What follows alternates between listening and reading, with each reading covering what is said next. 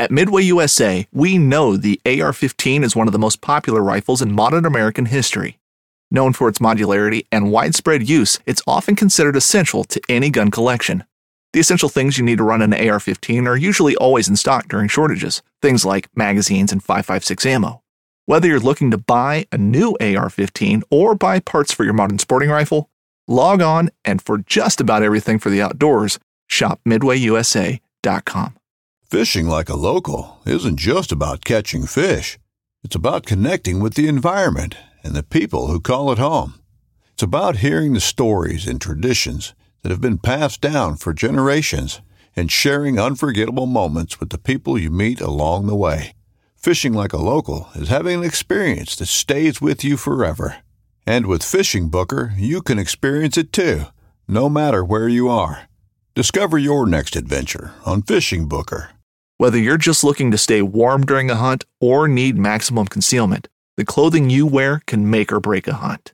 At MidwayUSA.com, we understand hunting clothing has come a long way with more meticulously crafted camo patterns, advanced scent control technologies, and weatherproof options to withstand the elements. Hunters have to wait until their favorite season, but shouldn't wait on gear, which is why Midway USA offers super fast shipping. When you're ready for your next system, log on to MidwayUSA.com. I'm Erica Lynn, and we all know the ocean is the most demanding environment on Earth, consistently testing the reliability and durability of our equipment. When you spend as much time fishing as I do, you know that reliable gear is essential for staying on the water. This is why I went with the Abyss battery to power my trolling motor, electronics, and outboard. The guys at Abyss Battery are rattling the saltwater industry by manufacturing performance marine batteries specifically designed for sonar, outboards, trolling motors, and electronic fishing reels. They're also Bluetooth compatible, so I found checking battery statuses right on your phone while you're out on the water is a huge game changer. To learn more about why Abyss batteries are used by the pros and factory installed by premier boat builders, visit abyssbattery.com.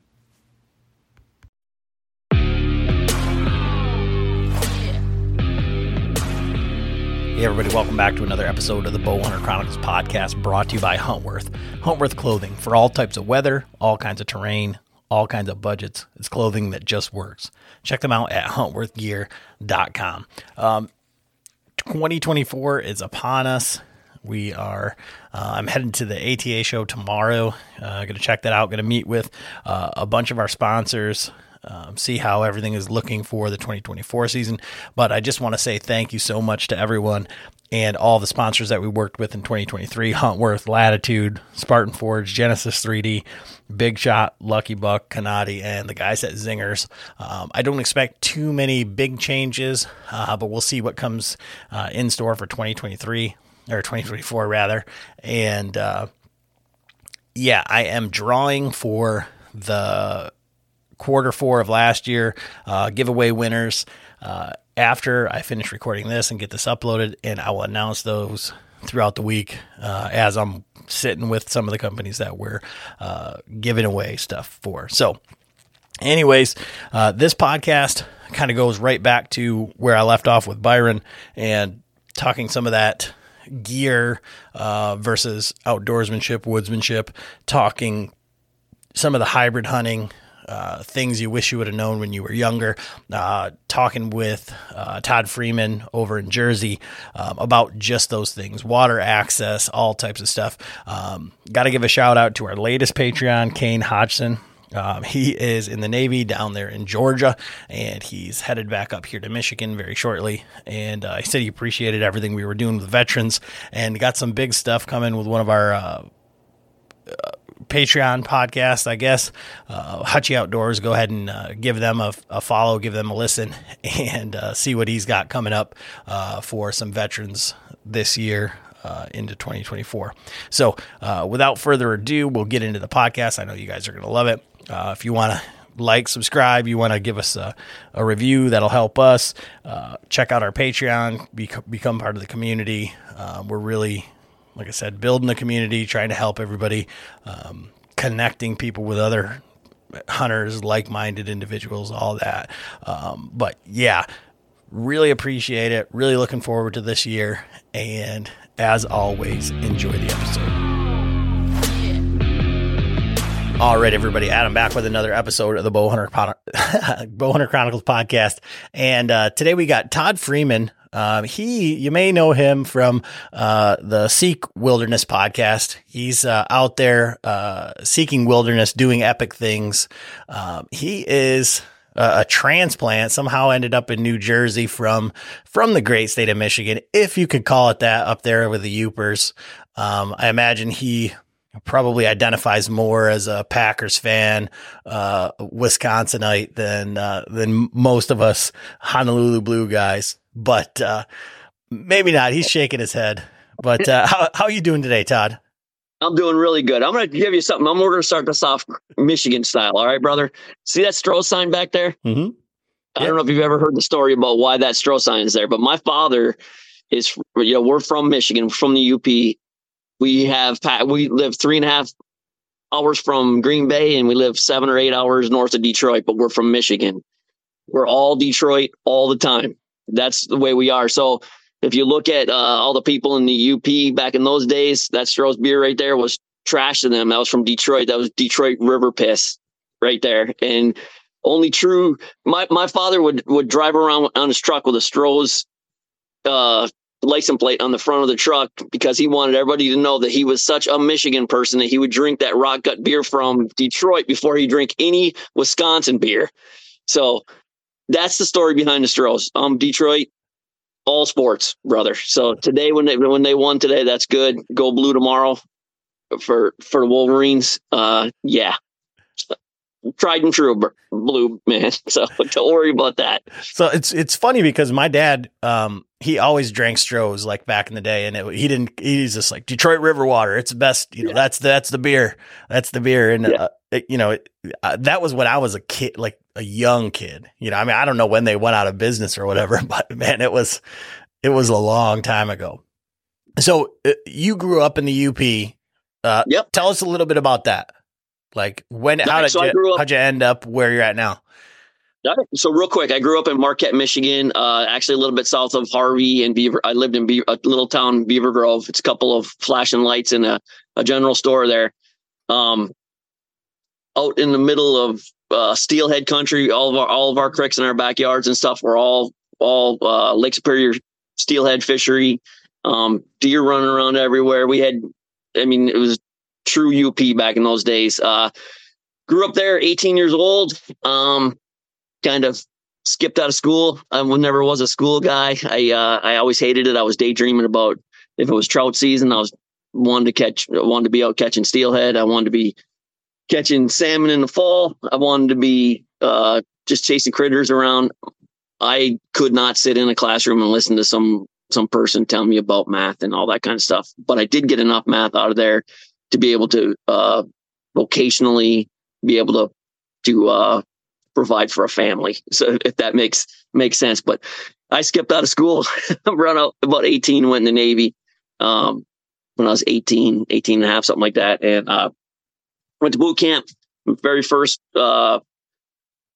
station was USS Kitty Hawk, and it was going through a 4-year overhaul in the Philadelphia Naval Shipyard. So I came right over to Philly after my A school. My machinist made A school and came here. Wasn't here very long, maybe a year or two. And a friend of mine was going with a local New Jersey girl. So there's a bridge, the Walt Whitman Bridge or whatever. It's just the difference between Philadelphia and New Jersey right there. It's just a bridge that separates the Delaware River. He met a girl from locally here in New Jersey, West Effort, New Jersey. And I got introduced to who's my wife of almost 33 years now that summer. So we've been together ever since. 2 boys, Tony and Nicholas, 27 and 15. So that's pretty much it. I mean, that's how I got here. We bounced around a little bit while I was in the Navy. I did 8 years and little over 8 years in the Navy. After that, we bounced around a little bit, went to California for a while, up in Maine, lived up there, finished up in Maine when Tony was born. And I wasn't going to be one of those families that were separated by the military. 6-month tours were starting to turn into 9-month and then 12-month tours in the Navy. And that's a long, long time. That's a lot of life of a child. So I was able to get out like 3 months after my oldest son was born and just started my professional career in the civilian world after that. So that's basically what I'm doing here. My wife's a Jersey girl, and she likes going to the UP, does not love going to the UP. She loves going there in the summertime or whatever, but would definitely not spend a lot of time there. She's not leaving her family. She's a Jersey girl, tried and true. So prior to going into the Navy and growing up in the UP with the hunting culture, the fishing culture, you said it was a big part of your life. Like, what for people, even people that are like downstate that don't, you just hear the stories of like, Michigan deer camps and like what deer camp used to be. And like, you're a little bit older than me. And I remember, back when my dad would go, there was no cell phones. There was, up until like I was 12 years old before our camp got power cut in. Kerosene lights, generator, like all of that stuff. So for you, like being up there, and what was the hunting culture, both with rifle hunting and bow hunting for deer up there? Yeah, so bow hunting was obviously a month earlier, October 1st start. Back in those days, it was you put a stand up out of wood, you threw a bunch of apples out, and you sat on top of it, those apples, and you rode it out. You know what I mean? Like bad wind, good wind. Tonight they didn't come in because they winded us. They were blowing at us over, downwind of us. They didn't come in, but I'll get her tomorrow night. I'll just throw some more apples out there for her. So that's the way bow hunting was for us. Not necessarily a camp culture. I did my uncle's camp. We would go out there and stay the weekend and bow hunt out there and everything. But for the most part, rifle season is where the whole camp culture really, really was strong back in those days. So in those days, believe it or not, some people maybe my age or older would know this, but if you went to the UP back in those days, it was full of Illinois tags and Wisconsin tags. And, we wouldn't know the difference between if a person was from below the bridge or, from lower Michigan or not, because they had the same tags as us. But the woods were loaded with Illinois tags in those days. Those people bought camps up there and everything else in those days. A lot of people don't understand that about Illinois and down that way. They didn't have a lot of deer back in those days. They were an expanding deer herd down those days. And that's, so those people were coming up here because they wanted the camp life, for one, to get away. And they also were coming up here because we had a lot of deer. If you go to Menominee County over, where you drive through to get to your camp, there used to be over 120. In the late 80s, there was over 120 deer per square mile. There was more deer in Menominee County per square mile than any place east of the Mississippi at that point. I don't think that there's probably many places today that have 120 deer per square mile. And that's during the fall. That's not when they all come up from my way down that way, not your way. I'm sorry. I don't mean that way, but that's not the winter herd. That's, where they all migrate down. That's the actual fall going into the rut, 120 deer per square mile. It was ridiculous back in those days. Yeah. And that's, when I think it was when we started first going up there, the tag system here was way different. Back when I can remember, but you put in for a doe permit and then maybe you got it, maybe you didn't, but we are in Menominee County. We're right at the top. We're right on Menominee and Dickinson County. So it was, you could buy one a day until they were gone, and they were never gone for doe permits. And I think we used to hunt Ralph a lot. You know where Ralph's at? You probably have heard of Ralph, but yeah. But anyway, that's where we hunted out that way, out the Waseda Road, out that way, 438, out in that area. So yeah, so like I think that, I don't know if it was like the hard winters, because I remember there being some serious winters there, but we've seen wolves on our property, we've seen like sport kills on our property, and people talk about it like, oh, it's not that bad. But when you go from that many deer to like the numbers that we were seeing, I think the numbers are coming back now, but not like that.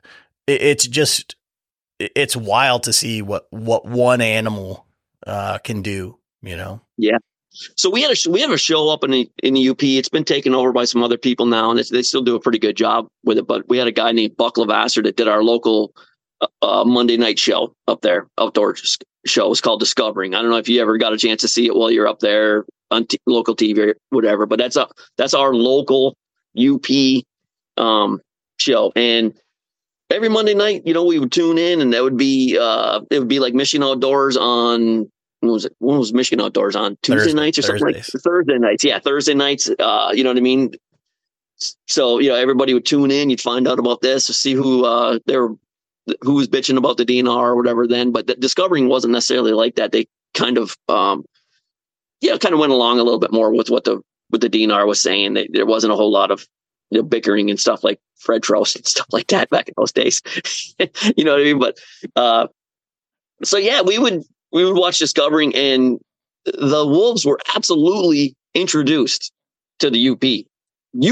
I tried Googling this 10 years ago, and they completely wiped that off the planet. They stripped that completely off of, I don't know how they did it, but you can't find footage of the show. When we used to watch it, they used to sit there and talk to the biologists, and he'd say, one pack isn't going to do any harm to these deer. We've only introduced one pack.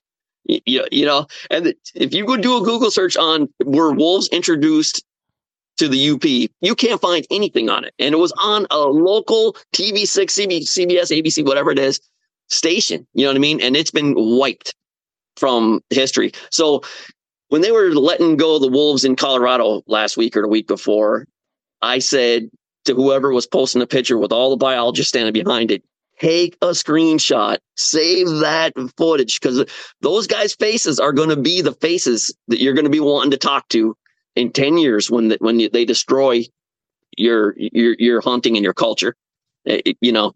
So. Yeah, it's changed, dramatically. But like I said, I think it's going back now with your history from the UP, and then you went into the Navy and you went out east. Being a guy who wanted to be in the outdoors, and even, when I was first introduced to Greg, and that's how I kind of got introduced to you, was I didn't think that there was any hunting in Jersey, or, I don't think of Jersey and Philly as being these, that's where I'm going to destination hunting. I don't think of a hunting culture, in those areas. So for you as a,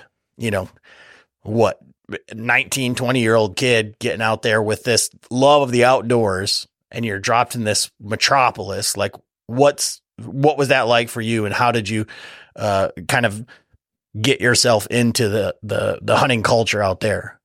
So to be honest with you, so I'm 18, 19 years old. I get in service. I got into a city. I'd never been in a city before. You know what I mean? There was certain flavors of people that I'd never even seen before. You know what I mean? I was from the UP. I had never seen a Jewish person before. You know what I mean? I've never seen one. I probably did, but I don't know. I didn't see them in their, so it was a totally different, I was in shell shock when when I first left the UP. I've learned that all people are cool, man. There's good people in all cultures, you know what I mean? But, and not that I didn't think that before, I just never met them. So when I first got to Philly or whatever, for me, it was, it was about girls and drinking and that kind of stuff. And that's how the whole city part of it went. And then, like I said, you start to, move out of the city a little bit when I met Marcy, and, I started going to Jersey a little bit more and all that kind of stuff. But fishing was relatively easy. You know what I mean? Find a place to fish or whatever. Didn't really matter what I was catching, and they weren't pretty steelhead, and they weren't pretty brook trout and stuff like that, where I was a little more catfish and stripers and that kind of stuff. But so that part was easy. But skip forward a year or two when I met Mars, and we started dating and spending more time over in Jersey, and I found a bow shop right away. And then next thing you know, you start talking to people like, hey, where are the woods around here? And you find this piece and that piece, and you start walking them and learning them. And one of the best things that probably ever happened to me was going from Michigan, where we're talking about those apple piles. That's the way we hunted with a bow back in those days. That's the way we hunted with a gun too. That's how we got them. What we thought was the only way to kill deer was to bait them. And I came here, and there was no baiting at that time here. So when I went out to those woods, they were totally different. There's greenbrier and hollies and, just all different kinds of trees that I was used to up in the UP. And I had to learn to be a bow hunter. I learned to be a bow hunter in New Jersey. I didn't learn it in the UP. I learned about wind and it's setting up stands, for the wind and all that kind of stuff, and reading sign a little bit. But I had to really, really read sign when I was forced to get away from a bait pile. Man, I'm so glad that that's the way it was back in those days. You couldn't bait back in those days here. So for you, and it's funny that you kind of led that way, because that's one of the things I wanted to ask you is, your guys' tagline with the podcast is, seek wilderness, go do epic things. Right. And You guys are not the typical necessarily bow hunting podcast. Like you want to do, hiking and, woodsmanship, bushcrafting type stuff. So, so for you at that time, and for you now being, kind of on the older generation of kind of what we're seeing now with all the social media and all of this stuff, what are some of the things that you would go back now with all of the knowledge that you have to the 21-year-old, 24-year-old Todd and say, these are the skills, whether they're hunting or just as a woodsman, that, that guys can take away from, like, an elder, right? That's been there and had to do it a different way, learned through a different time. What are some of the things that you would tell yourself, or you would tell that guy? So I probably would, that's a good question. I probably wouldn't do a whole lot different, because I never was a trail camera guy. Early on, 20, 21 years old, I got away from bait. Never really went back to it. So I wouldn't do a whole lot of things different that way, but I would probably let myself be a little more free. And I probably would have got mobile quicker, a little bit quicker. And I probably would, even though I did a lot of it, I probably would have did more winter scouting back in those days. And that's a pretty bottled up answer. But I would have done more back then.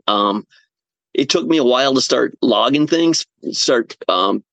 Probably was 30 years old before I started like printing out maps and putting my sign on maps, which people can do that so much simpler now than back in those days. But I would also probably, there's things you pick up along the way just from other people and just your experience. You can't build experience without putting time in the woods. You really can't. It's like one of the most famous fishing lines as well. It's like, you need time on the water to be good at fishing. You need time in the tree stand to be good at putting yourself in the right places. It's as simple as that. So I wouldn't change a whole lot, because I've had a really, really good run. I've had a lot of fun. You know what I mean? I've had a lot of fun. I probably would have traveled outside of the areas that I was basically living in, or just the UP a little bit earlier. But I wouldn't change a whole lot. I like to get my hands in the dirt. I love to see the sign. I mean, I'm kind of weird like that. I'd like to go to the next ridge. I like to, if I go into a place and the sign is there, I like to stay there. But then I like to go to the next ridge next time. The excitement for me is finding new stuff.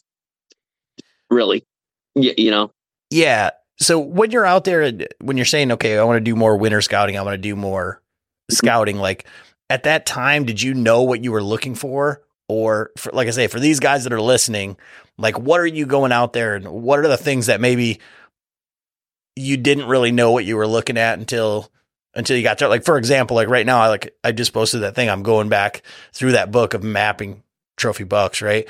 And I read that book before, but before I like really just dove into like hunting by myself, just wandering through, like really getting my teeth kicked in and, having fun. But now going back through it, when I'm reading these things, I'm going like, oh, aha, that's what he meant. Like I can understand that now. So for these guys who, like I said, who are just getting into this, trying to go out there and learn, what are some things, like I said, that you wished you would have that you maybe didn't even know what you were looking at that time for, like the winter scouting, like where we're at right now? Okay, so there's a bunch of things, and that's where I said I wouldn't have changed much because I got the experience through trial and error and all that kind of stuff. But to believe, if one of the things that I'm a track guy, I've always been a track guy. However, when it comes to tracks, a lot of times if I had a set of tracks crossing a road up in the UP or even some of the roads around here, if I had a big set of tracks, I didn't necessarily have faith in knowing when that deer crossed. I have a lot better faith now that if there's a good set of tracks crossing a road, which way he was going in the morning and which way, if he was going in or out, morning or evening. I have a better feel now than I did back in those days. And I'll put a plan together right there on those tracks now. You know what I mean? A lot more than I would back in those days. Also, I think, like I said, it's a pretty cliche thing now, is like where the deer mostly travel. Like a lot of times if I didn't have tracks, or if I generally would always find places where deer are crossing roads and two-wet roads and tracks and just stuff like that. But I would probably went to water much quicker. In my career, I would have stayed close to water. Not that I was ever really too far away from water, but water is, for me, it's a very huge part of the way I hunt. It's also one of the things about wet areas is wet areas hold those tracks fresher for longer. When there's dry parts of the year, like this fall here was dry and it was hard to stay on tracks. And I normally can, in the areas that I hunt here, I stay on my tracks. I watch areas for when I know when there's does in areas, and then I know when the bucks finally come in. And it was hard to keep track of that this year because it was such a dry year. We're in like black mud too, but it was a dry year. And when you get up above the water line, that stuff is like rock hard, and tracks don't stick well, and it's hard to stay on that fresh sign like that. So when you're talking about that being around water, mm-hmm. I'm assuming that you're not talking about just because of like where you're at and the climate. I would assume you're not talking about like water for like you want to be on like a water hole. You're just saying, okay, well you're concentrating on near water and how deer navigate around those areas with water. Yeah. Well, let's face it. So water's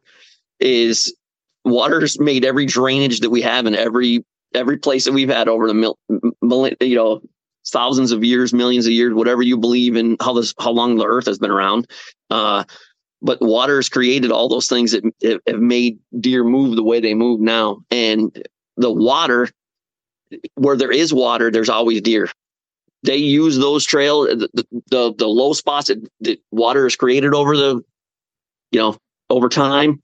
And, it forces everything in. Thermals pull down into the water. Deer just know that if I'm close to water, I'm pretty safe. There's a barrier there generally a lot of times. And then there's escape the other way. So deer are a lot like bears. They will run water lines. They'll run rivers. They'll run drainages. It's just like at what elevation they run it. But water is also, for me, I've killed a lot of deer paddling in, and you can get yourself in the right position without putting your ground scent down a lot by being able to paddle around the corner to get the wind right and come in from that side, and maybe only have to walk up the bank 30 yards to get into the right spot. And then you have 350 degrees that you can use. You only screwed up 15 degrees of your whole hunting area that you're going into hunt. So water for me has always been huge. It's been huge, but I would have probably had a watercraft and everything else a lot quicker, a lot earlier in my career. So we were debating about this towards the end of our season here, and we weren't necessarily debating. It was more of a discussion, mm-hmm. and it didn't necessarily have to do with water access, but it definitely plays in. So when you're doing that, right? How are you so what type of an area are you targeting to land on and set up? Because you're saying, okay, well, I've only messed up 15 degrees. So I'm assuming that you're parking your boat, your canoe, and you're walking into your tree, straight, maybe not too far. And so then the water will be at your back, right? And I'm assuming that the wind is coming into that. so blowing towards the river or down the river, right? Yeah.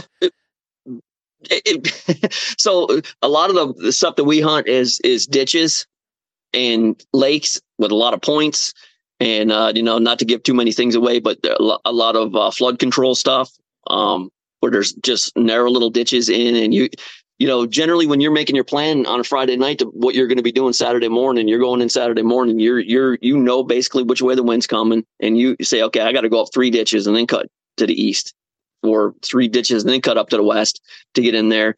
And if you know your spots well, hey, I know where the trail is coming through there, or whatever. But generally, one of the things I'm trying to do is I'm trying to make sure that nobody else knows where my boat's at. So that's one thing. But it's generally the most important thing is the stuff down here is so thick. I mean, I laugh at some of the stuff. I mean, I know a lot of stuff doesn't show up on camera as much as what it's really like when you're standing in the woods. But I think it's funny when people put up pictures of, it's thick right there and it's thick right there. They have no idea what thick is. Until you come to South Jersey and you're in briars that are wrapped, or you're in frag that's wrapped in briars with honeysuckle blended into it. And then the trees that are along there are holly trees. You know what I mean? Like, you're getting pulled, and you can't see through it, and you can't breathe. It's nasty stuff. So a lot of times I'm just trying to make sure that I got a good entryway up to the tree that I want to go in.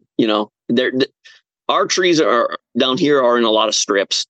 They're along the water, and then it's just miles of reeds out there.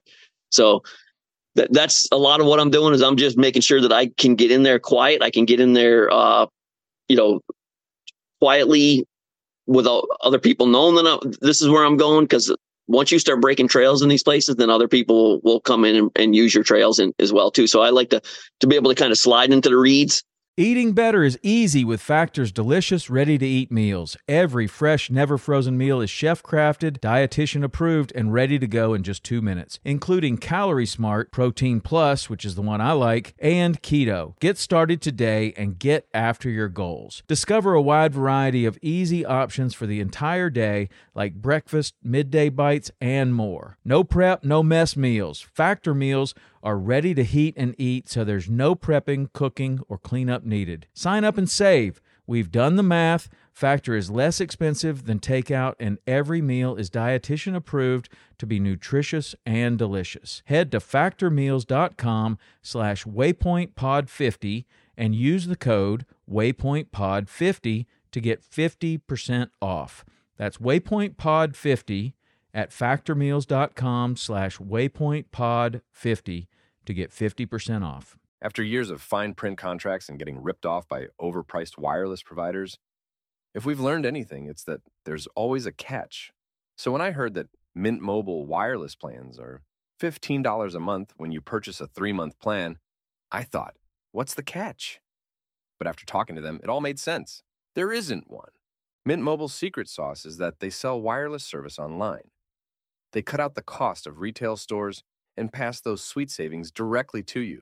To get this new customer offer and your new 3-month unlimited wireless plan for just $15 a month, go to mintmobile.com/waypoint. That's mintmobile.com/waypoint. Cut your wireless bill to $15 a month at mintmobile.com/waypoint. Additional taxes, fees, and restrictions apply. See Mint Mobile for details. And let those don't break nothing apart along the water where people can see it. It'd be a little bit sneaky about it, but for the most part, I'm trying to get into a spot that I'm not blowing it out ground scent wise, and then my hunt will be good as well, coming in from the downwind side of it. So it's funny you say like you wish you would have done that earlier, because I think of like the way that you outlined that. I think of the canoe hunting as like a very kind of like a very UP thing. Like I think that's the first people that I've encountered people where they were doing that was in the UP. And then also kind of like an older generation type thing. Right. Yeah. And so for yourself, that's one thing like I also wanted to ask you is, I've heard you say before, like you're a gear guy, you like to like test out new gear and stuff like that, but you're also a trad guy. So in your span of hunting, which is probably 10 years more than mine. And Okay. I mean, you could argue that because you were in the UP, you were even 10 years behind that. That like, so you've seen like a crazy amount of like changes in things. How has that affected your style? And to be a gear guy and a trad guy are almost like diametrically opposed. Yeah, I can see that, but I'm always trying to build my kit to be right, for me. You know what I mean? I'm always working on I've always kind of tinkered around with things. I'm a fabricator, welder fabricator is one of the little specialty things that I do in the maintenance world. And so I've always screwed around. I've made my own camera arms back in the day when I was trying to get famous on filming hunts and all that kind of stuff. So, I can run a mill, I can run a lathe, I weld, and I'm always kind of tinkering around with things anyway. So I like to, if I'm going to screw around with it, and there's a couple people out there that might get an opportunity to take a look at what I'm saying and tell, I'm pretty much a straight shooter. If thing's a piece of crap, I'm going to call it a piece of crap. You know what I mean? If some of the bags that we have these days, I mean, you basically can just say, hey, it's a Walmart bag that they put a couple of hoops on or something like that. And you got to call it for what it really is. You know what I mean? Like without, if you're screwing around, I'm always trying to get things the way that I want them. I wish I could make everything myself. I sew a lot of things up. I do things to make them quiet for me. I want my stuff quiet. I mean, I've been taping Lone Wolf stands for at least 15 years. I've been hockey taping. We're a hockey family. You know what I mean? I got hockey tape everywhere. I've always had hockey tape all over my sticks, pegs. I mean, I quiet everything down, I don't know. That's just the way I am. I do not want the accidental cling and clang in the woods when I'm going in to hunt, because now I just blew everything I was planning for last night. All the stuff, I put everything together, the plan, the walk. I walked in here, however far I walked in, or I paddled in here, and then I go and clang. It's over. As far, you know what I mean? In your mind, in the dark, you're thinking it's over. It doesn't necessarily always end that way, but I just want my stuff quiet. I want my stuff quiet, and I want it to work the way it's supposed to work. I want to know where it's at.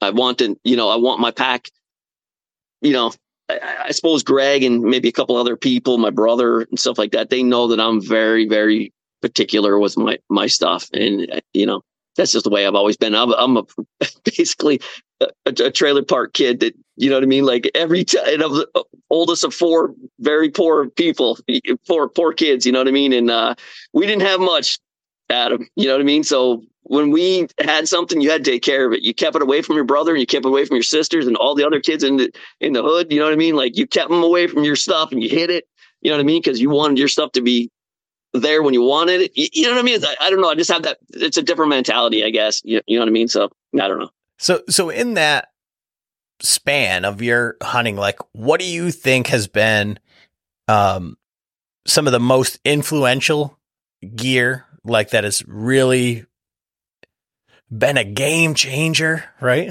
Right. Yeah. Hashtag game changer. And the other things that you think are like overhyped, because I'm going somewhere with this, and I just want to kind of see what gear is like unnecessary and what is in your mind like absolutely necessary. Okay, so what is absolutely for a bow hunter, for a traditional bow hunter, absolutely you have to be elevated in a tree. You can get away with having a bunch of presets. I did that for many years. I would have 30 tree stands out for a bunch of different winds. Every saddle and every ridge system, I would have one for each wind set up in there. You can do all that. And you can keep it fresh. But one of the things that I always learned, even in my 20s and early 30s, is I would get lazy. You know what I mean? Like, oh, well, that tree stands closer, I'm just going to go jump in that and throw a hunt at it. You know what I mean? So in all actuality, making yourself pull your stand down and bring it down and have it on your back. And now you have to put it back up in a different tree anyway. So you might as well put yourself in the right spot. You cut the laziness out of it. You know what I mean? As far as putting yourself in fresh spots and all that kind of stuff. So from that point of view, the tree stand is essential, or somehow to be elevated is essential. A climbing system for that. A good quiet pack is essential. Those are really the only essential things. You know what I mean? That you really need. Now, if you go back to what you say about what has changed and what's hype and this and that, there's a lot of stuff that's hype. But the biggest change is tree stands, like a portable tree stand. Compared to, like I said, we were putting pallets up in trees and, you know what I mean, cutting some leftover pieces of 2x4. We nail it into a tree for steps to get up to the next branch or whatever. And that's the way we hunted back in those days. And even rich guys didn't really have anything better than that back in those days. You know what I mean? That was the best thing that was out there. You know what I mean? So just a tree stand that you can possibly move, with a chain or a strap on it, whatever it was the first generation of tree stands. That was huge. That in my lifetime, that was huge. Game changer. I don't know. Game changer, not for me, but for the world. I stay away from it is cameras. I mean, cameras changed in my lifetime. There was no cameras. We had later on when we started running bear baits and stuff like that, we would have like the trail timers with a string on it, you know what I mean? And that kind of stuff. And the only thing you could really tell was the time. And then whatever way the string was blowing, like which way the deer was coming or bear or whatever it was, you were trying to, so that there's a totally different hunter out there nowadays than what I try to be. And you know what I mean? And what the men were back in my time. So the cameras have really, really changed that. You're really, really hard pressed right now to not go into any public land and not run into cameras. You know what I mean? And it just takes your heart and twists it every time you see one. It's not that I'm sharing this with, it's not that I'm mad at the guy with the camera or nothing like that. I am not really the first person here. And I know I'm not. I know that. You know what I mean? Like, I talk to a lot of local guys around here and all these ditches and stuff like that. They've all been in those ditches when they were younger. You know what I mean? So I know I'm not the first guy in these ditches and stuff like that. But when I see a camera there, it's like, oh, I don't know. Oh, takes the experience away. It takes the experience away, but that's that guy's experience. So he's got his experience too. So when he gets a picture of me walking by and getting all mad in his camera, you know what I mean? Like, you know what I mean? He's probably having the same thing. Like his heart's getting twisted too. There's another guy back here. How could there be another guy back here? You know what I mean? Like, so the cameras have been a huge game changer. Like I said, there's a whole different breed of hunter that with cameras, you know what I mean? Like that changes things. So that's a game changer. Portable tree stands, the equipment today, that people are shooting. Crossbows. I mean, they were illegal to make in high school because they were illegal to possess in Michigan back in the, when I was growing up, you couldn't even possess a crossbow. You know what I mean? Like, so, that's a game changer. There's a lot of things going on with that. There's a whole different group of people that come into the woods since those things have been introduced. And that's not a bad thing that they're there. You know what I mean? It's different. Muzzle loaders. Think about in my lifetime what muzzle loaders have changed. It was basically, and I'm not saying that I'm like 1800s or whatever, but it was basically a flintlock, and then you went to like a Thompson Center where you're still breech loading it and stuff like that. You know what I mean? And then all of a sudden, boom, we have a removable plug. You know what I mean? And we're using a primer. You know what I mean? Like that's a huge change. Yeah. I mean, those are some of the equipment I think that are game changers in deer hunting. So, and then out of those, outside of like the camera, right? For you, what do you think is things that guys focus too much of their energy on? Too many things that are like overhyped. Overhyped. Well, I think, I mean, if you're a bow hunter, you want to be in close. I want to be in close. So I think when guys are taking long shots and with the equipment that they can shoot bullet holes, you know what I mean, to 80 yards with a bow with the equipment that we have today, the compound equipment and stuff like that. That's not a problem. But I think it's overhyped in the hunting situation that you would expect that hunting a whitetail that you're going to get that shot. I think that's overhyped. I don't know. I think we all walk our own journey, buddy. You know what I mean? We all walk our own journey, and eventually we do leave most people. And hopefully you do it. People do it before they get an opportunity to, they have shoulders and arms and everything that work good. But most people eventually come over to the trad, once they've had a lot of success with the compound.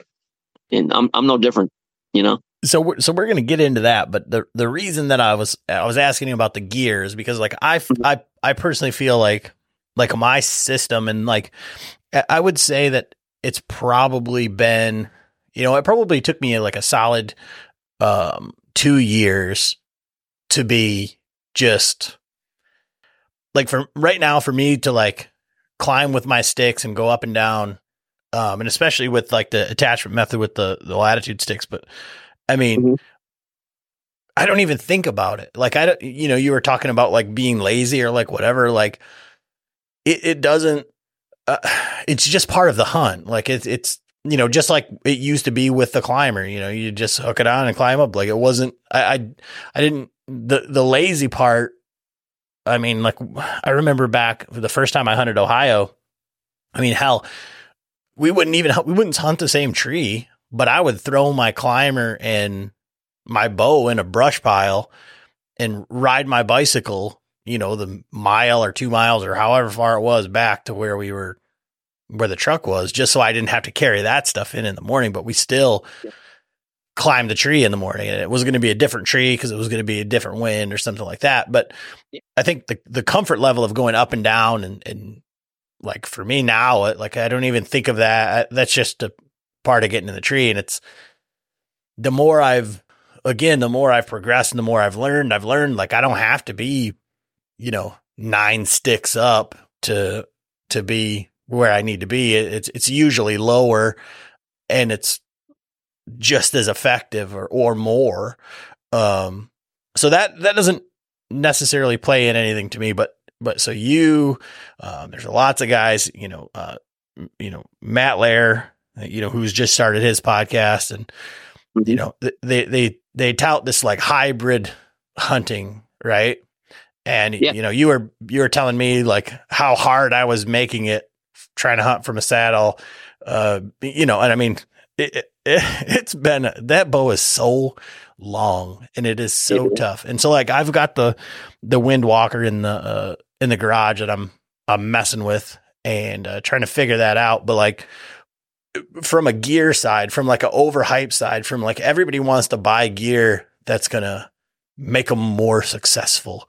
Right. And it's like, so now I'm super comfortable getting up in a tree. Now it's like, okay, well now it's a tree stand again. And like, okay, now, we're going to preach how good this is and how much it's going to help us and all this stuff. Well, it's going to cost you, a $500 tree stand, pick one, to make it better. So like for you from that, I don't know, philosophy of like the hybrid, like a saddle and a small tree stand type thing. What are the benefits and like, what are the positives that you're seeing out of it? And why do you see it as the go-to option for yourself? Right. So for one, I've been saddle hunting for, basically 5 years, something like that. The year that tethered really hit the market is when I jumped on the first, what is it? The Mantis. The Mantis. Yeah. I'm sorry. Yeah. I bought the Mantis that year, talked with Greg. He said, yeah, I'm going to get one a shot too. And, both kind of started doing it and helping each other out with this and that and whatnot. And, like I said, that was all right. It was good. It was also, I had started trad hunting probably 3 years before that or something too. So, I actually had some pretty good success right away. You know what I mean? I killed 3 or 4 deer the first year with a saddle and a couple of nice bucks. So that it worked out pretty good. And then things started, changing a little bit. I think my body starts to change a little bit. In that I fought it for probably 5 years with the saddle. I like saddle hunting. That'll never not be part of my kit. You know what I mean? However, I learned real quick. I started with the podium out on a limb podium, so it was a wider one, so that helped me out a lot. It was in my price range at the time too, so I started with that. That was wider. I think I went to a Predator after that, and that's when I really started having problems with positioning and moving and starting getting busted a lot.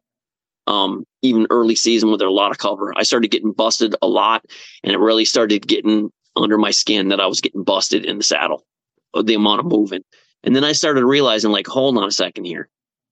The problem really is I don't have as much shooting with a canted 60-inch bow. I don't have as much shooting as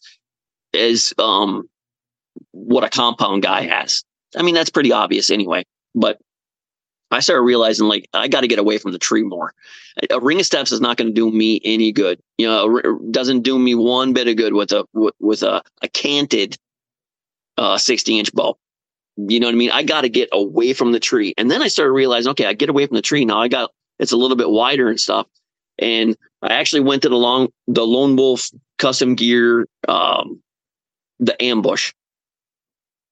I started realizing, like, hold on a second here. A couple pounds more, but the amount of real estate and the so much less rocking to get yourself worked around with, you know what I mean? And I missed a few deer on that small platform because I didn't have my form right, because my feet weren't set. My feet weren't planted. I'm trying to stick a foot here and stick a foot there and shoot like a compound guy. As long as I keep my tee right, it's good. With a trad bow, it's not. I mean, I tried all kinds of things. I tried clickers and everything else to make sure that I was proving my draw length, so I wasn't short drawn or overdrawn. You know what I mean, and making your arrow a little bit weaker and whatnot. So there was a lot of learning curve with that. And then over the last couple of years working with that ambush, I started realizing, like, dude, 50 sits a year really hurt my knees a lot. You know what I mean? Like, in a saddle, they hurt my knees. I'm standing a lot. I've never really been much of a sit. I'm more of a leaner than I have been a sitter. When we went to the Latitude method 2, man, that really helped out with the sitting. I started to sit a little bit and dig my knees in a little bit more. But in the long run, I need to be able to actually sit for a while. You know what I mean? On longer sits towards November, I need to sit more than just always be standing or in a saddle just squatting there. You know what I mean? Kind of thing. It's not 100% for me. From then on, and I'm not 100% going back to a tree stand either. But I have a lot of gear that I was using to saddle hunt. So then I got the 0.5 this year. Started messing around with that and started to learn real quick. Hybrid can be a thing, but there's some certain things that you need to do to make that efficient. And there's certain things that there's limitations there, like 26 inches away from the tree and you're leaning out on the tip of that thing.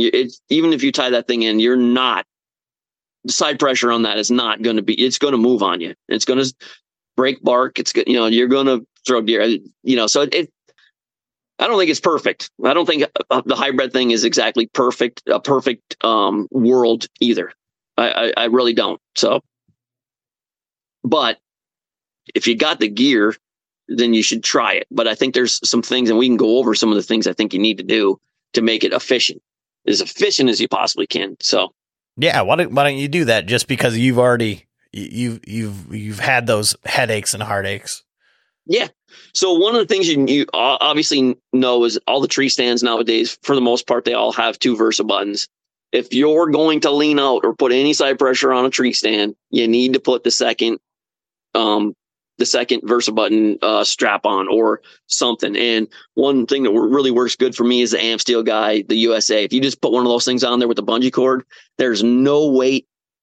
You don't have the noise of a buckle, and you don't have to tuck the buckle away and all that stuff. You can just leave it right there, all bunched up, right on your Versa button, and just waiting there for you if you are going to go hybrid that day.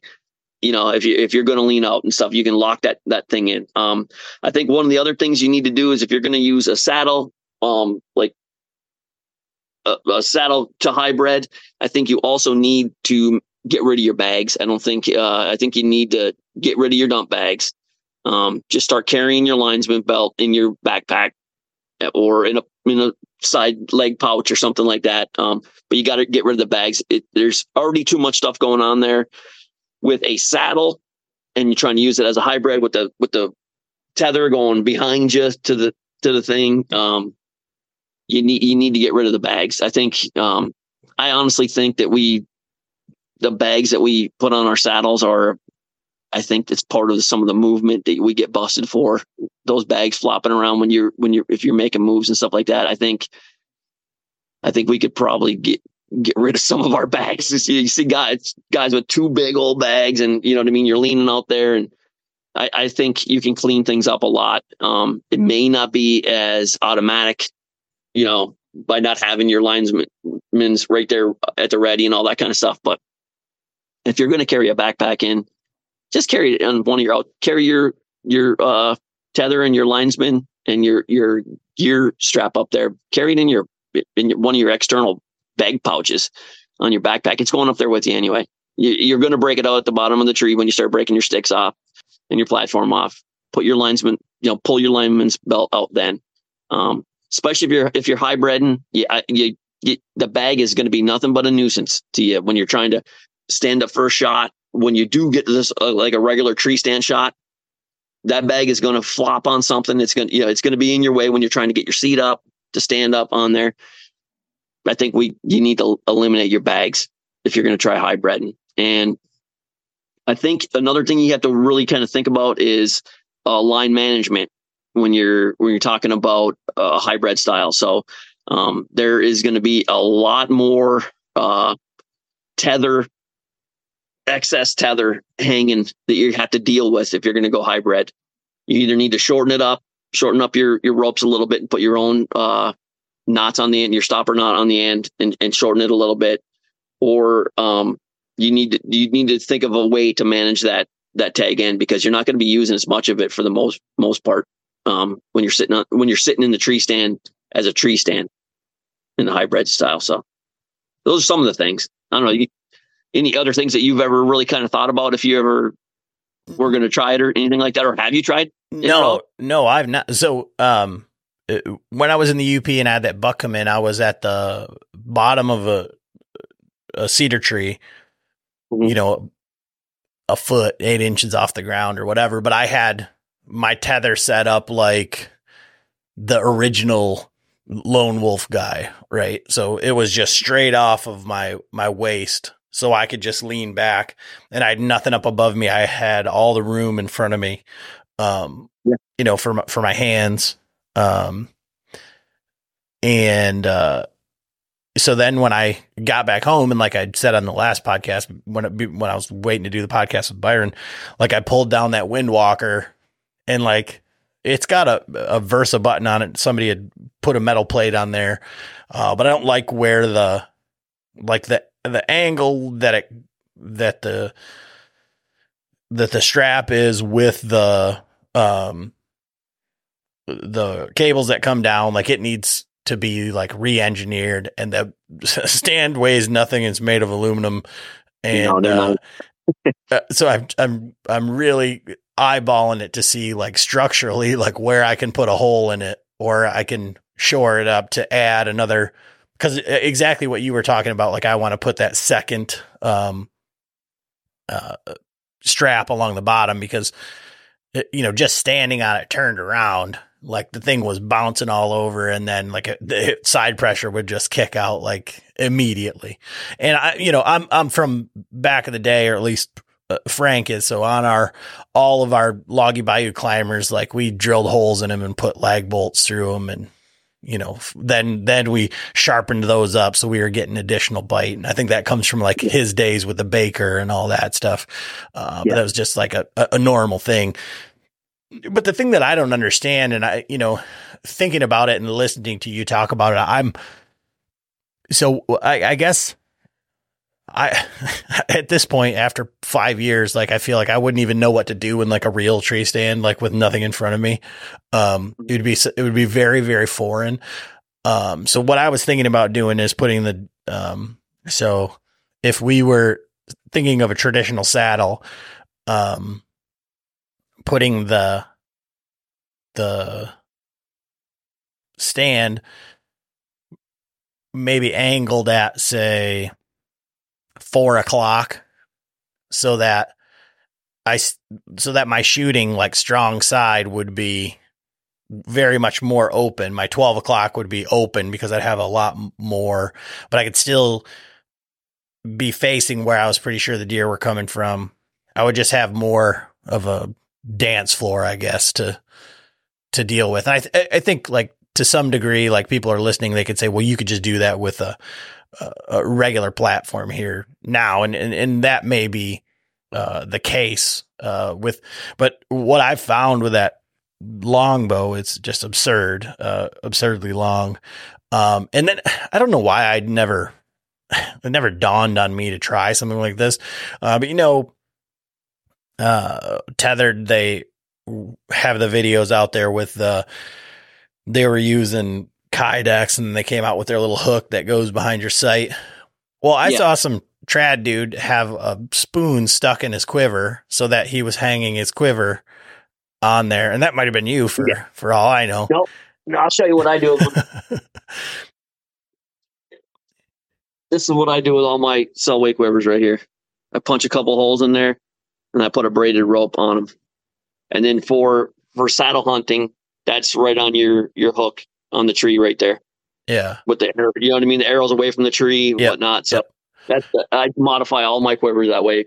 Yeah. So until I saw that, like, that never once dawned on me to do something like that. So, like, mine's hanging from the string. So the handle of the bow's at my kneecaps, and the bow's, sometimes damn near touching the ground. So there's an incredible amount of movement in all of that.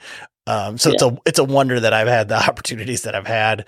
But all that to say, like, when I'm thinking about it, I'm really taking from guys that are doing it successfully. And so when people say, like, this is what you need to try, to be, to give yourself better odds, like, I'm listening, Yeah.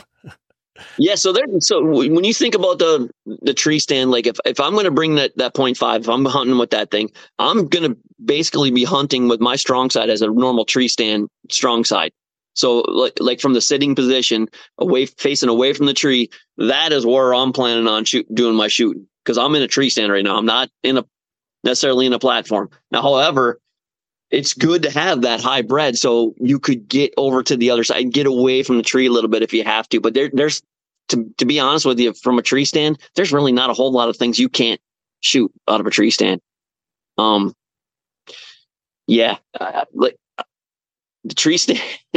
me and John from my cat, John White from our podcast, we debate in person a lot about saddle hunting and tree stand hunting, and I'm glad people don't get to hear it, but if people heard it, they'd be like, he's not even a saddle hunter, because there's a lot of things that I did much better in a tree stand over the years than I do in a saddle. Again, I was a little bit younger when I was, tree stands, just a regular old tree stand. You can do just about everything from it. You know what I mean? Well, I mean, you gotta, now, granted, again, it's almost like tree stands are, like, in a way, like, regressing, right? Because we're talking about a Windwalker and a 0.5. And if you look at, like, we're talking, like, the same thing, but it's just one is very, very refined. Yes. And one was, the blueprint. And then they said, okay, well, we're going to do that better. But the days of, like, this, and people will use them, and they'll argue it till the day they die that the Summit Goliath or the Titan is the greatest tree stand ever. But my God, it's as big as me or you, carrying that thing in the woods. And there's obviously some give there. And, for me, and I think, I don't know if it's just strictly a timeline, but, like, for myself, I've grown immensely as a hunter in this time of the saddle, but at the same time, it's been with the implement of, same time as all the cell cameras and, the Spartan Forges and all of the podcasts and all of the information. So to say that if the saddle technology, whatever, wasn't there. But I think like with the gear, and this is what we were talking about with Byron, is like, I don't know where they go next. And then to the point of, that book and like kind of your experiences too. Like I don't think the deer are really innovating, that much. So they're still moving the way that they always have. They get wise of humans, and we put houses and roads and in the good hunting spots. But at the same time, they're still using those drainages, that water, all of those things. So the better we understand them, we can use a stick and a rock and sinew and do the same thing. Yeah. Well, I mean, if you think about like the way hunters' techniques in the last 15 years have changed too. I mean, it's night and day compared to what, like I said, it was standard for a good hunter to have 15 tree stands up 20 years ago, in all the good spots. All the scouting you did all winter long, you're saying that there's one going in that tree.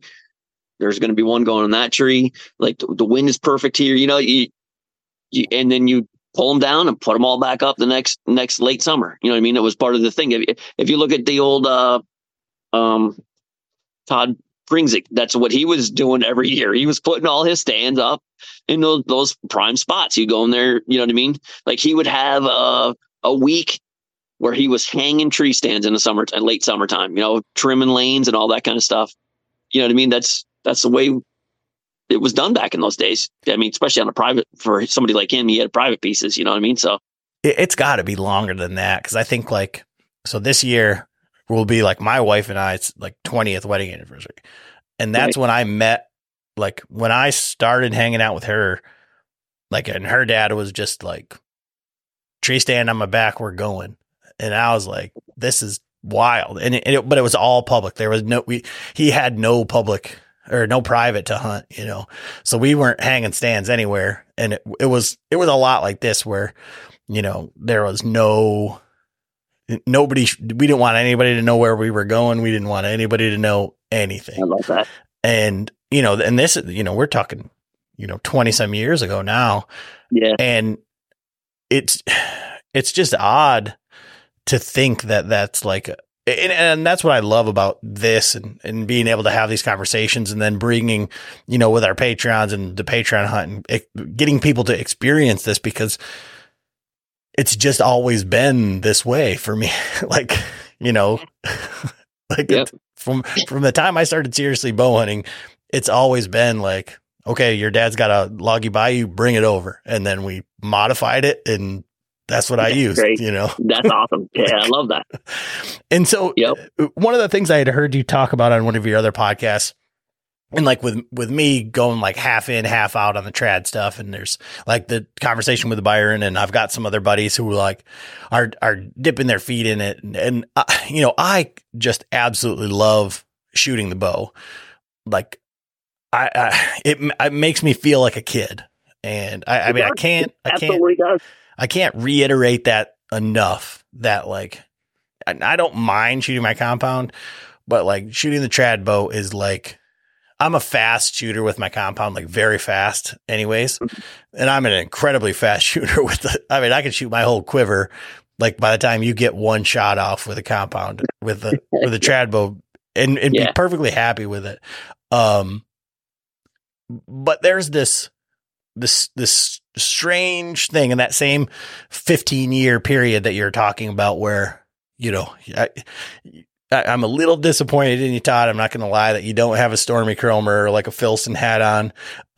But you do have the, what looks like a Pendleton wool shirt on, very mountain man-y type stuff. It's a Carhartt. And there has been like this move towards like trad being like the cool thing or like whatever. And 4 or 5 years ago, there was a real big like push where like, oh, we need to do this. And those guys kind of went in and went out. You don't necessarily see that as much anymore. but like making the switch, like full time, like you said you did 6-7 years ago, maybe longer than that. Yeah, now. I think this is my 7th or 8th year. Yeah. But like for me, is like I don't feel like I'm a very successful hunter as it stands. And then it's like I almost feel like it's an arrogant move to be like, all right, well, I'm going to make this way harder. I'm going to try and do this way differently, and then to try to be like in this.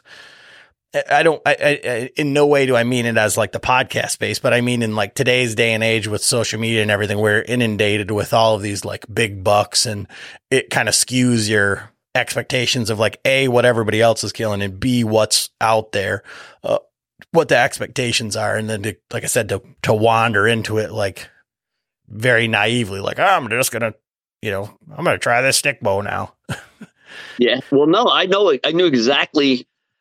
It was about mid season. I think it was 2015, something like that. It was about mid season. I said, all right, this is it. I think I shot my second buck, just a normal 3-year-old around here, 115 to 120 inch, 8-pointer, 9-pointer, whatever it was. And I said, and a couple of does, and I was like, that's it. I want to do something different. I not that I wasn't getting the adrenaline from killing a deer and the successful feeling and all that kind of stuff, but it wasn't like it had been. And I said, I need something different. And I'm buying a trad bow. I'm going to finish this year out when December 31st comes, January 1st, I'm not going to hunt until I have a bow ordered, start working on a bow, and I will go out next year with the bow. I'll hopefully hunt turkeys with it in the spring, but I'm going to work on it, and that's what I'm going to do. And that was it. I turned around right there. That was, like I said, I think if I look back, I think it was January 1st, 2016. Like I said, I've shot some turkeys with it. With it, I've shot a few bucks, and I don't know, probably, I don't know, I got marks on it. I think there's probably like 10 deer or something like that I've killed over the last few years, something like that, maybe a little bit more. But I did have some shoulder problems, so I had to use a crossbow for 1 month during the opening month, not last year, but the year before. And then last year they came back right when season was coming in, but I was able to turn down an old single cam bow down to like 45 pounds and get away with that for most of the season last year until I could work my shoulder back up. And by the rut, I was hunting with the recurve again last year. So what, I don't know, I don't think that you're the end all be all to be making rules on when people should switch to trad. But what were some of the factors that you think guys should take into consideration when doing it? I mean, what are some things that maybe are overlooked going into it? For me, it was very simple. It was, if a deer was inside of 25 yards and it presented any shot that I could get an arrow in, the thing was dead. And generally, for the most part, with the compound, probably in the last at least 7 or 8 years of compound hunting, it was dead, and it was majority of the time it was dead within sight. You know what I mean? I was shooting 65 pounds. I'm a true 30-inch draw length. You know what I mean? I didn't have any power problems at all with blowing right through a deer with an 1.5 inch mechanical 3-blade Spitfire. I could blow through, you know what I mean? One shoulder at least, and blow right through a deer, and it was just a little bit too automatic. And it doesn't bragging. That's just the way it evolved. This is the hobby that I've kind of picked. You know what I mean? I pick and choose fishing a little bit, but I picked bow hunting, and I put a lot of time and effort into it. And I wasn't getting the same feeling I was getting. And I was like, oh my goodness, man, this is not the way it's supposed to feel. You know what I mean? Like, it's supposed to feel better than this, and something has to change. And like I said, right around Thanksgiving of 2015, I knew it was time. I need to put some challenge into this. It has to be fun again. It's not fun to shoot a bow. It's not even fun. Like, to buy a new bow, usually the first couple of months of having a new bow, it's, oh yeah, I get to screw around with it. And you know what I mean? It revamps your wanting to shoot a bow again. You know what I mean? Like, I shoot every day, no matter what, but with a compound or with a trad, I shoot generally every day, and I have for 40 something years, but it wasn't fun with a compound to do it. You know what I mean? It wasn't fun anymore. So I went to the trad bow, and I loved it. I geeked right out. I've watched YouTube videos and learned. None of my friends hunt with a trad bow. So it was all, you know what I mean? Like watching videos and just figuring out what some of these guys, and generally if a guy's he's either got a Michigan accent or he's got a Southern accent, I'm listening to him. You know what I mean? I really don't care about the people in between there too much. There's Southern rednecks and there's Northern rednecks, and you know what I mean? Like, those are the people I want to listen to. You know what I mean? So that's just the way it is. I don't know if you feel the same way, but yeah. I feel like from the trad side, I really enjoy like talking to the older people. I mean, I think because of my job, I talk to a lot of older people anyways, and I like perspective. I mean, if you think about like whatever the last 3 years with all the pandemic and all the stuff, like the most interesting thing for me was being in the position that I am, talking to all these old folks who, you know, you can ask like, however you feel about it. Like, you can say, well, hey, you've lived since the horse and buggy, like, for real.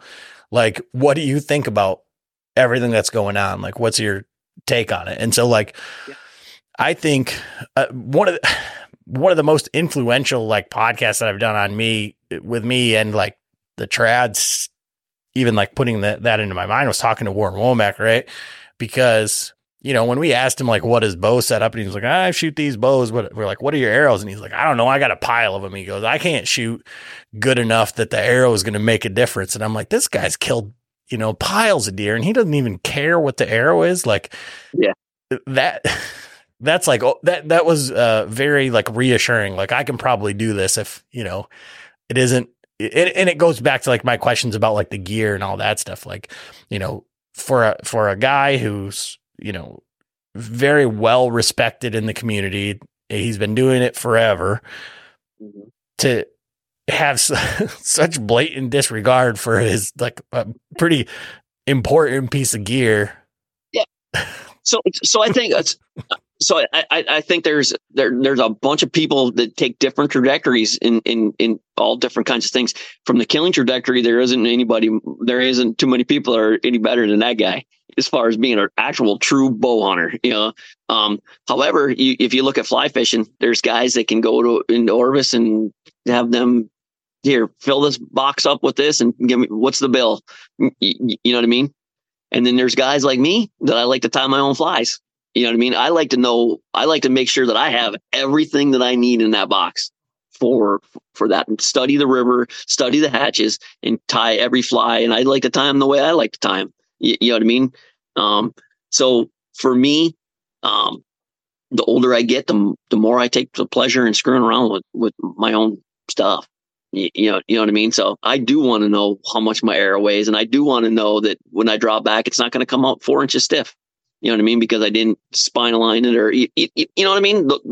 Those kind of things are a little bit important to me. Well, I mean, I think that's kind of where I ended up this year, right? So I've been shooting, I don't know, had that bow for like 2 or 3 years now, and I've been shooting it, and I missed a turkey, a completely short draw. Like, it is, I'll send you the video. It's hilarious. But like, I never, until I decided I was going to like really try and take it out for deer this year and like try to figure out like where everything was at. Like, I never shot it through paper. I never did anything. I just, you know, I knew how well I could shoot it, but I didn't know like why. But I did know that if I was going to go up to these, I changed broadheads to a 200 grain broadhead. So I wanted to make sure that everything was going to fly good. And I was going to actually cut the arrows down, you know, so that I was getting a relatively good flight and everything. I put on a 200 grain field point and a bare shaft, and I got a bullet hole at 7 yards. And then I did it again, And I was like, well, I like my buddy that shoots trad. I was like, what are you expecting out of this? Like I had like the first one was straight bullet hole. Second one was like maybe a 1/4 inch knock high tear. And I'm like, is this good enough? And he's like, yeah, that's, Yeah. shooting fingers. Like, yeah, you're good. So, and that's just like to the animal, but like for guys that are thinking about getting into it or whatever, like, yeah. Is there a point where you don't have to geek out. You can go on Three Rivers, go right down their spine chart and build an arrow for your bow. They'll have your specific bow in there with your weight, limbs, and your draw length and all that stuff. And you can go right down that thing and you can do the shaft selector. It does everything for you. And when my first setup on the first longbow that I got when I switched over, that's pretty much the way I did it. I said, okay, yeah, I think it's a bolt like this. It's a bolt like that. I'm not a very good shot at this. I'm learning for it. It doesn't, I went in there. I watched some videos on, if it's cutting left or if it's going right into a target and how to just keep chopping her down until you at that point, I was borrowing a saw from a friend, you know what I mean? Brought it over there and just cut a 1/4 inch off at a time until it started to straighten out. And that was pretty much the way I hunted for the first year. And all my arrows at deer flew true. You know what I mean? The one thing that I did was my arrows were probably 32 inches long with only like 175 up front. And I wasn't getting with a 45-pound longbow. I wasn't getting I was getting the broadhead to go through, but the arrow was staying in it and I wasn't getting good blood trails with 2 blades. So then I started geeking out the next year and saying, okay, I gotta figure out how I'm going to get through the deer. I want to get through these deer. You know what I mean? And that's where I started putting a lot more weight up front, and I geeked out a little bit more on it. And that was right around the same time, COVID's kind of happening and everybody's building their own bow shop in their house and ordering from Lancaster. You know what I mean? Like then I started, and then that's pretty much it. Started geeking out. I would never pay anybody I wouldn't buy a pre-built arrow now. You know what I mean? I want to do it myself. So for you, let's do story time with Todd. The first deer that you killed with a trad bow, like walk us through that, and then like the feeling. Cause I think like for me, I live in this world where it's like, I feel like I still have, I mean, everybody does, but like, I feel like I still have like a lot to learn as far as bow hunting and like being successful on, larger class animals, age class animals, whatever. So for me with a trad bow, like my expectations are like, man, I just need to get one close and kill it. That's just, I put everything like into like my elk hunting scenario, right? Like hear an elk, see an elk, get an opportunity. And like, that's the way that I'm, we're kind of past that with, I don't need to see a deer. Like I could see a deer, but I need to get him in range. I need to get drawn. I need to get the shot off, and then I need to kill one. Like, but I'm with you. Like, it doesn't really matter the animal. So for you with your first year going into trad, like how did you approach it? And then like the first time you actually killed one. Okay. So I didn't want to shoot like a 1.5-year-old. That was really my only thing. I didn't want to shoot a spike and, small 6 or anything, a 1.5-year-old. You know what I mean? It had to be a 2-year-old at least. And, happened to be, I paddled into a place. I had an old lone wolf, alpha with 4 sticks, full sticks, went in there, paddled in. It was one of those deals where I paddled into a place where I knew it was going to be, coming in from the downwind side of a place. It was November 7th. Everything was good. I was getting up in the stand and I kicked, it was in a swamp, and I kicked, there was a buck that was on a strip of hollies and he was bedded out there. It was right. I got in a little bit late that morning, and there was a buck there was a nice 8-pointer that was bedded up. And when I got up to my 3rd stick, he jumped up and he didn't know what I was, but he didn't like the sound of what was going on while I was setting up, and just kind of walked off. He was upwind to me, never got my scent or anything like that, and worked off. Finally got set up, and I was probably there. I'd say at the time it was probably like 45 minutes from that time. And I pulled out the rattling horns. I do that from time to time, rattle a little bit, not aggressive, just like a sparring. And another buck came in, and he came right into 6 yards and took an arrow through the lungs. He went about 25 yards, rolled over. That was it. That was a nice paddle. It was a beautiful morning. Yeah, it was a beautiful morning. He was out on the bow of my canoe paddling out of there, and that was a very nice. It wasn't a big buck. He was a 2-year-old 7-pointer. You know what I mean? He was. Let me see if I can. It's this buck. That buck right there. Can you see that? Mm-hmm. Yep. Okay, that buck. And let me see. He was paddling out. Where was this? I got a picture of the morning when we were paddling. When I was paddling out with him. I don't know where it's at. It's here someplace. But yeah, no, it's not a very big buck at all. But man, it's probably one of my favorite bucks, to be honest with you. You know what I mean? Like, it brought the excitement back. I watched the arrow track and trace right to him. You know, I could almost see it going. You know, it was about 4 rotations in 6 yards to him. It was great. It was a good blood trail. Yeah, it was perfect. It was perfect. And so maybe it's been long enough that it isn't like, I mean, I can feel like the elation in your voice, like kind of like going back through the story, but like, were you surprised? Like, oh my God, I did it? Or was it like, that was your expectation going in there? Like the confidence that you have, like now going in with the compound is like, all right, I just need to come here and he's dead, and that's kind of like the way that the killers are. But I think, giving yourself that handicap, now you're hitting from the pro tees, right? Like it's a whole another game. Nah, I don't think I was surprised. I mean, it was a 6-yard shot. I was shooting pretty good. You know what I mean? With that thing at that time, put a lot of work in, you know what I mean? That was November 7th. So that was a full 12 months from the time I had my bow that I was working on, you know what I mean? Or not 12, 11 months. You know what I mean? I had been shooting that bow for 11 months. And no, I wasn't totally surprised about it. But it was just a great feeling, man. It was a great feeling. You know what I mean? Like, it was all perfect, it was perfect. I paddled out. I love that part of it. I love that I hung a stand, and I had found some scrapes and a good rub, or a good trail beat down in the mud right there the Saturday before that, and it was perfect, man. It was perfect.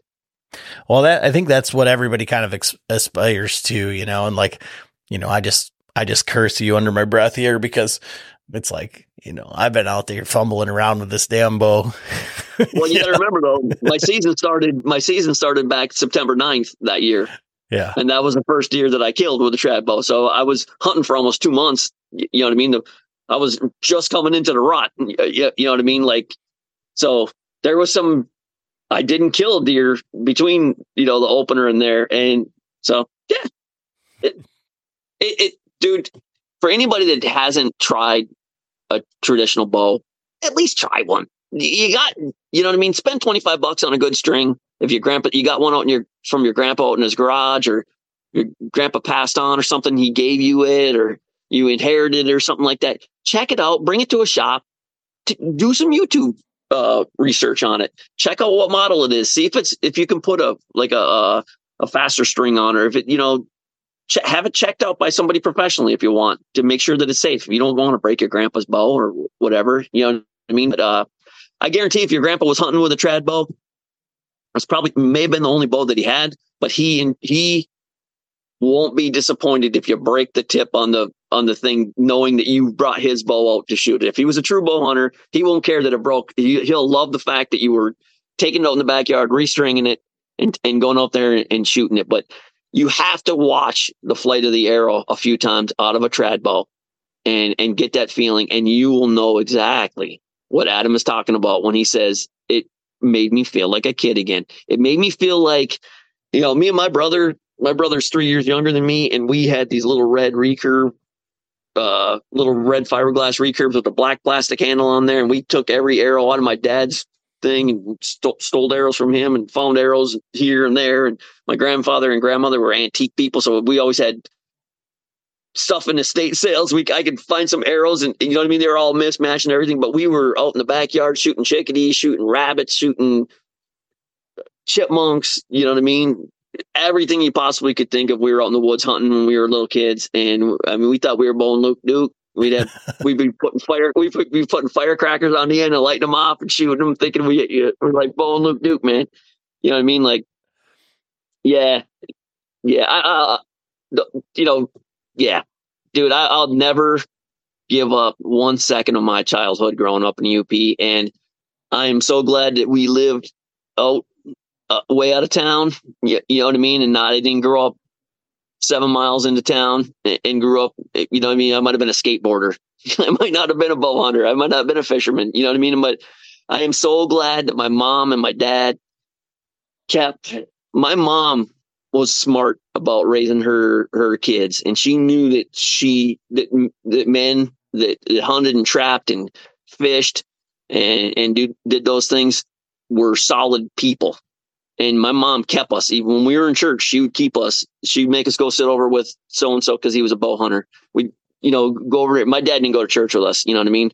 But we went to church as a family without our father, as far as church was concerned. But my mom would always introduce me to this guy in the church, this man in the church, and that man over there. He's a trapper. Go over there and sit with him. He's going to, you know what I mean? Like, you got too much energy. Go sit with him. He's going to keep, he's going to maybe have you come over and do some chores, you know what I mean? Learn how to wax traps, rust traps, or stuff like that. My mom kept us around good, solid outdoorsmen. And I would never I would never give up for $1 billion. I would never give up 1 minute of my childhood. Not at all. Not one story, not one thing, not one memory that comes up when you only see your friend in the bar when you're back in Michigan, up in the UP, and you're running into somebody. Hey, you remember the time we broke down in the Bronco on so-and-so road, and we were camping in the middle of the road, and that one guy came in there, and you know what I mean? We were broke down. We had to camp out overnight, and just all this stupid crap that we did, just trying to be country, dude, just trying to go and enjoy it. You know what I mean? Like, it was a different world back in those days. And I feel so sad for kids, you know what I mean, that didn't get to experience what we experienced in the UP.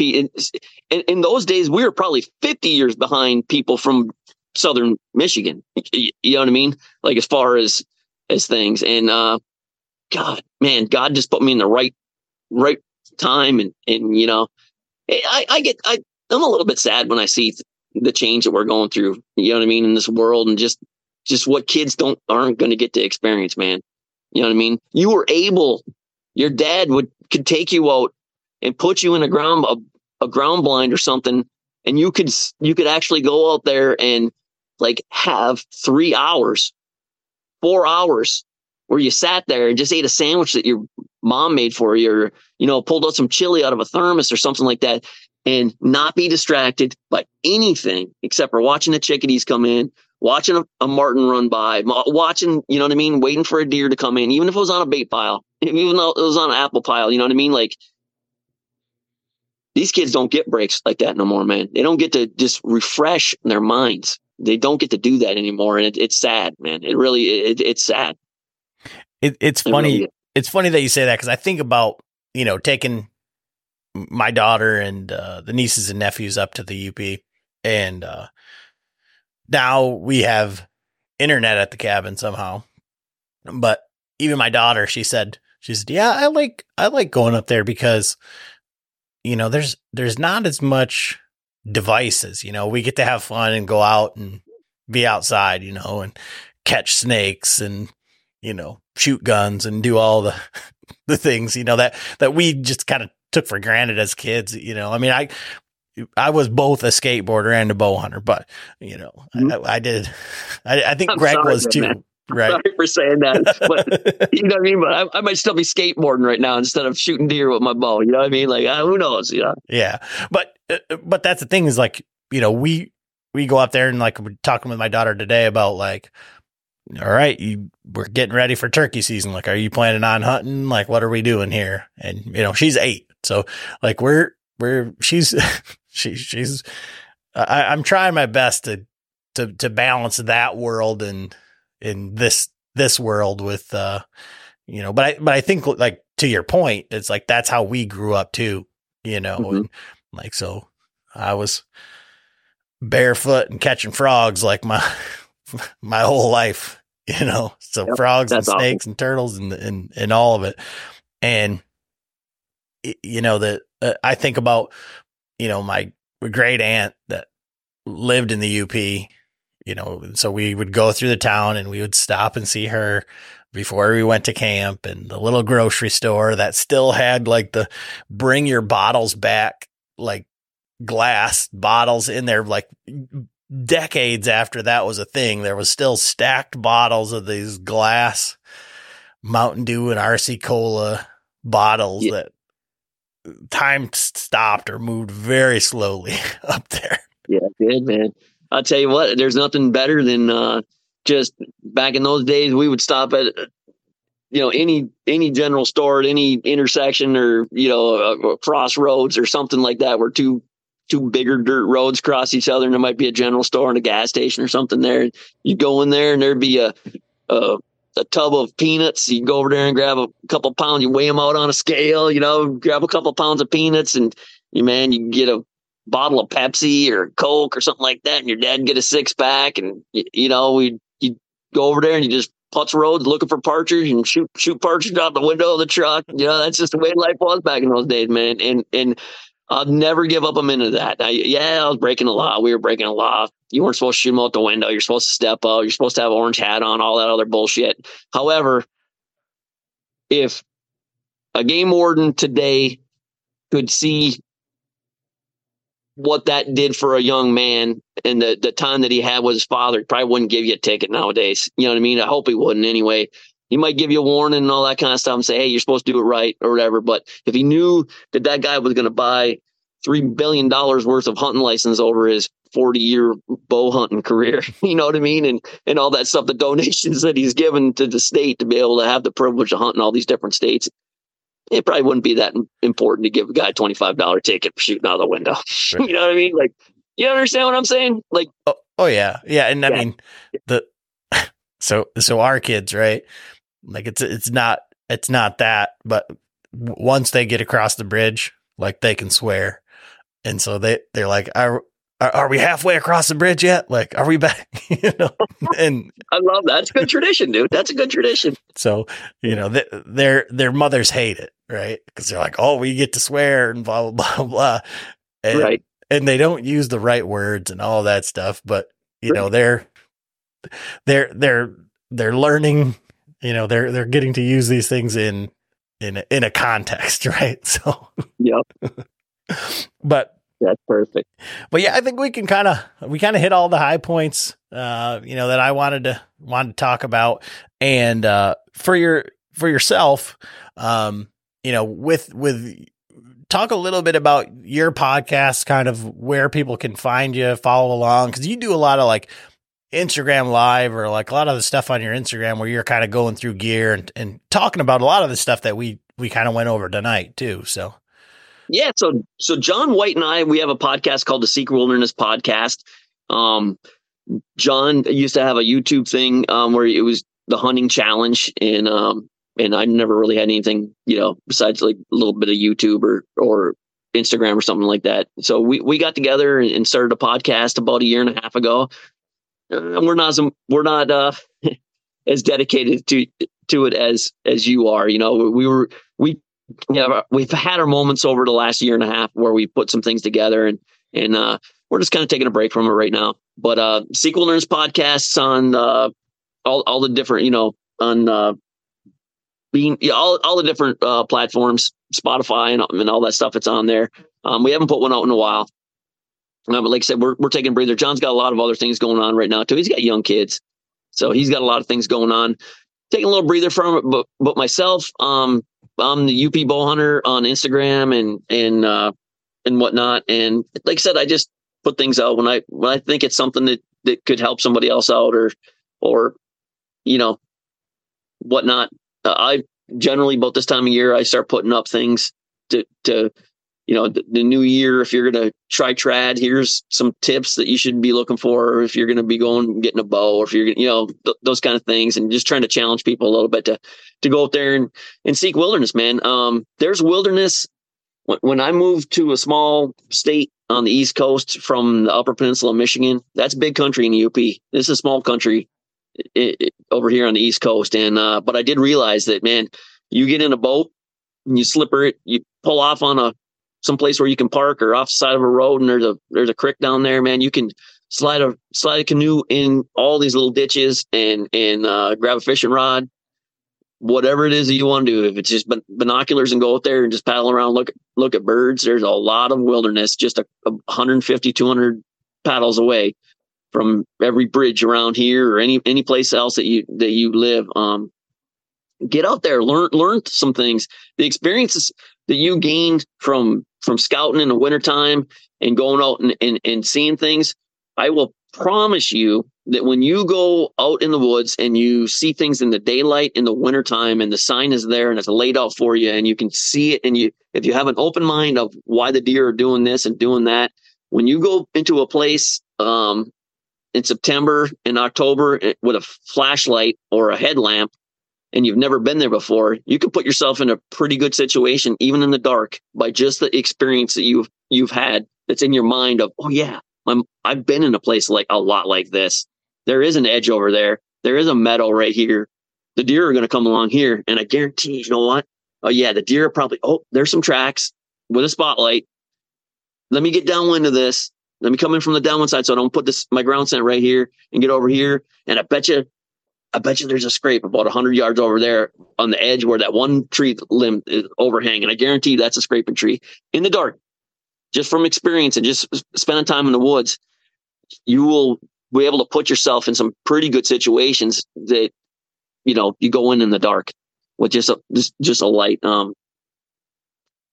Get out there and enjoy it, man. We only got so many years here. You know what I mean? I'm gonna be 54 in May.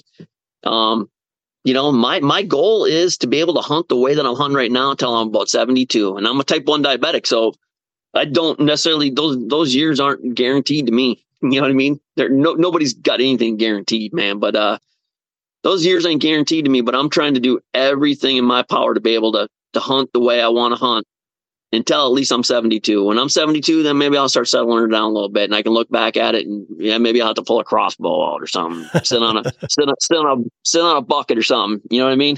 But I don't want to hunt that way. I want to hunt hard. I want to go in the woods. I don't want trail cameras. I want to be able to go out there, read sign, put myself in the right situation, and I want to be surprised by the deer that comes in. I want to be surprised by that. That's a big attraction to me, to be surprised. I don't want to have a picture of that deer. I don't. You know what I mean? When I run into other guys that are hunting some of my spots and they say, I got a picture of young guys that have a lot of cameras and they got pictures of it, and then I shoot a deer or they shoot a deer. I don't want you sharing pictures with me, dude. I don't want to see them. I got the deer that I shot this year. I had 3 different people send me pictures of that buck. You know what I mean? And I was like, damn it, man, don't do that. I don't want to see them.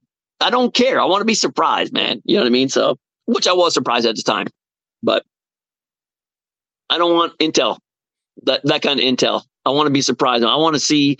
Someday I want to be sitting in a tree along the edge of those reeds, and I want those reeds to get ripped up, tore up, and I want a buck to come out of there with double drop tines that no person's ever seen. And I want him to come right where I thought he was supposed to come, right there at 4 yards, and I'm sticking an arrow in both of his lungs. That's what I want. That's why I get up in the morning. That's why I do all this stuff every day of my life, because I want to be surprised. I don't want a picture of it. I wouldn't mind. I've shot a few bucks that I've had sheds off of and that kind of thing, but I want to be surprised, man. You know what I mean? That geeks me up. I don't know if that geeks you up, Adam. You know what I mean? But it certainly does me, man. Oh, and that's what I say. And I read something on Facebook where Chris Lepper, he said, he was talking about cameras in general. And he was talking about cell cameras, I think, specifically. But he said, I wonder how many more deer have not been killed because of cameras than have. And that to me is like, you know, that old adage of like comparison is the thief of joy, right? So when you see something, you're like, oh, but there's a bigger one, so I better wait, instead of like just being excited and like all whatever the ground shrinkage or whatever, like you were jacked up enough in that moment to be like, oh my gosh. And to me, like that's, I mean, the one good buck encounter that I had here in Michigan this year, like my buddy sent me a pin and said, hey, go in here, go about 70 yards south of this. And I set up and there was zero sign. There was zero anything. There was nothing. And I was like getting ready to get down because I'm like, this guy's joshing me around, you know? And I had a real nice buck come in inside of 10 yards behind me, like right downwind of me, everything. And meandered off at 30. And I'd never seen that deer before in my life. And I'll tell you, I was freaking elated. And I'm just up there, you know, the adrenaline's going, trying to figure out how to get this deer to come in, make the turn. And I wouldn't trade that for anything, you know, and that's what I said. Like, I would love to be surprised. Like that's the goal, right? I mean, that deer in the UP, you know, like I knew that there was deer there, but like, I didn't have that deer on a pattern or on camera or anything. Like I was freaking shaking. Like, you know, and to say I was surprised was an understatement. Yep. So I'm right there with you.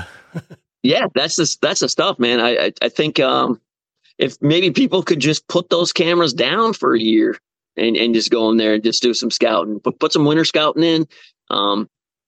If you go out there in the wintertime and you monitor tracks and trails for, you know, you monitor some things, you'll be surprised that you could still pass up some smaller bucks if you want. There's some bigger ones around. You know what I mean? Like, you're going to find their sheds. Unless you're in a place where a lot of other people shed hunt and stuff like that, you're going to find it. You're going to find big tracks are generally from big deer. You know what I mean? Like, whatever's big in your area, if he's got a big track, he's a big buck. You know what I mean? So I think you don't necessarily have to be 100% surprised by being able to read sign too, you know, without having a picture of it. So yeah. Yep. But man, I really appreciate you taking the time and, you know, sitting down with me. Yeah, we got to drink a beer one day, man. Hey, I'm in. All right, good. So we'll get together. All right. Well, I appreciate it, Todd. Thank you. All right. Thank you, Adam. Later.